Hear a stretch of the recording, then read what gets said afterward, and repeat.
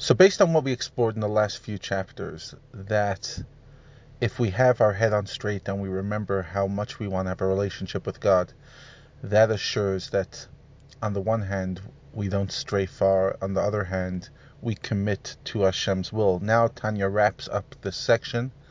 As of tomorrow, we move into an entirely new section of Tanya. It says like this: in light of above, it's understood why Moshe Rabbeinu, Moses, tells the generation about to enter the Holy Land. He says, I want you to read the Shema twice every day. What is it about Shema that we read? And why do we have to do it twice? And that is because the prayer of Shema is acknowledging the kingdom of heaven, even with self-sacrifice. The Shema teaches us to be willing to give our lives up for Hashem's name.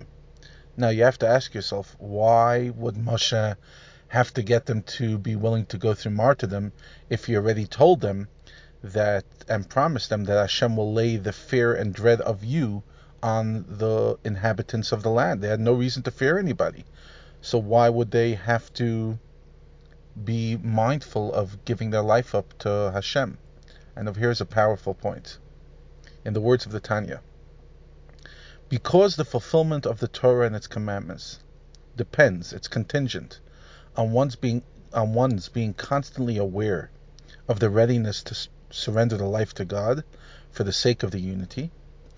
In other words, because living every day committed to Torah mitzvahs demands an incredible amount of mindfulness, so that their awareness will be fixed permanently in the heart and will not depart from the memory night or day, because that's the only way to withstand the evil temptation. That demands an incredible amount of sacrifice. So when Moshe Rabbeinu is saying Shema Yisrael Hashem Elokeinu Hashem Echad, and then he says Ve'ahavta et Hashem Elokecha, love God your God, v'chol levavcha v'chol nafshecha, with the entire heart, with the entire soul, v'chol modecha, even if it means giving your life up. He's not only and not necessarily talking about giving your life up by giving the neck to the sword, heaven forbid.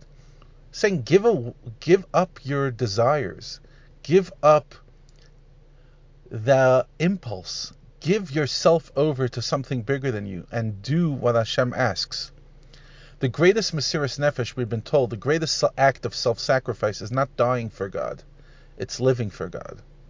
Our generation, despite its challenges, most of us are not being challenged, to die as a Jew. We're not being forced to baptize or to convert or being killed just for being Jewish. In previous generations, that was unfortunately the norm. Today, for most of us, that's not the norm. Today, the challenge is to leben of Mesiras Nefesh, to live with commitment. And that's in a way much harder, because it's a daily struggle to keep ourselves mindful. And that's why we need Shema every day and the evening, every few hours, to remind ourselves, guys, let's stay focused. Let's remember why we are here and what the intention of everything we do is.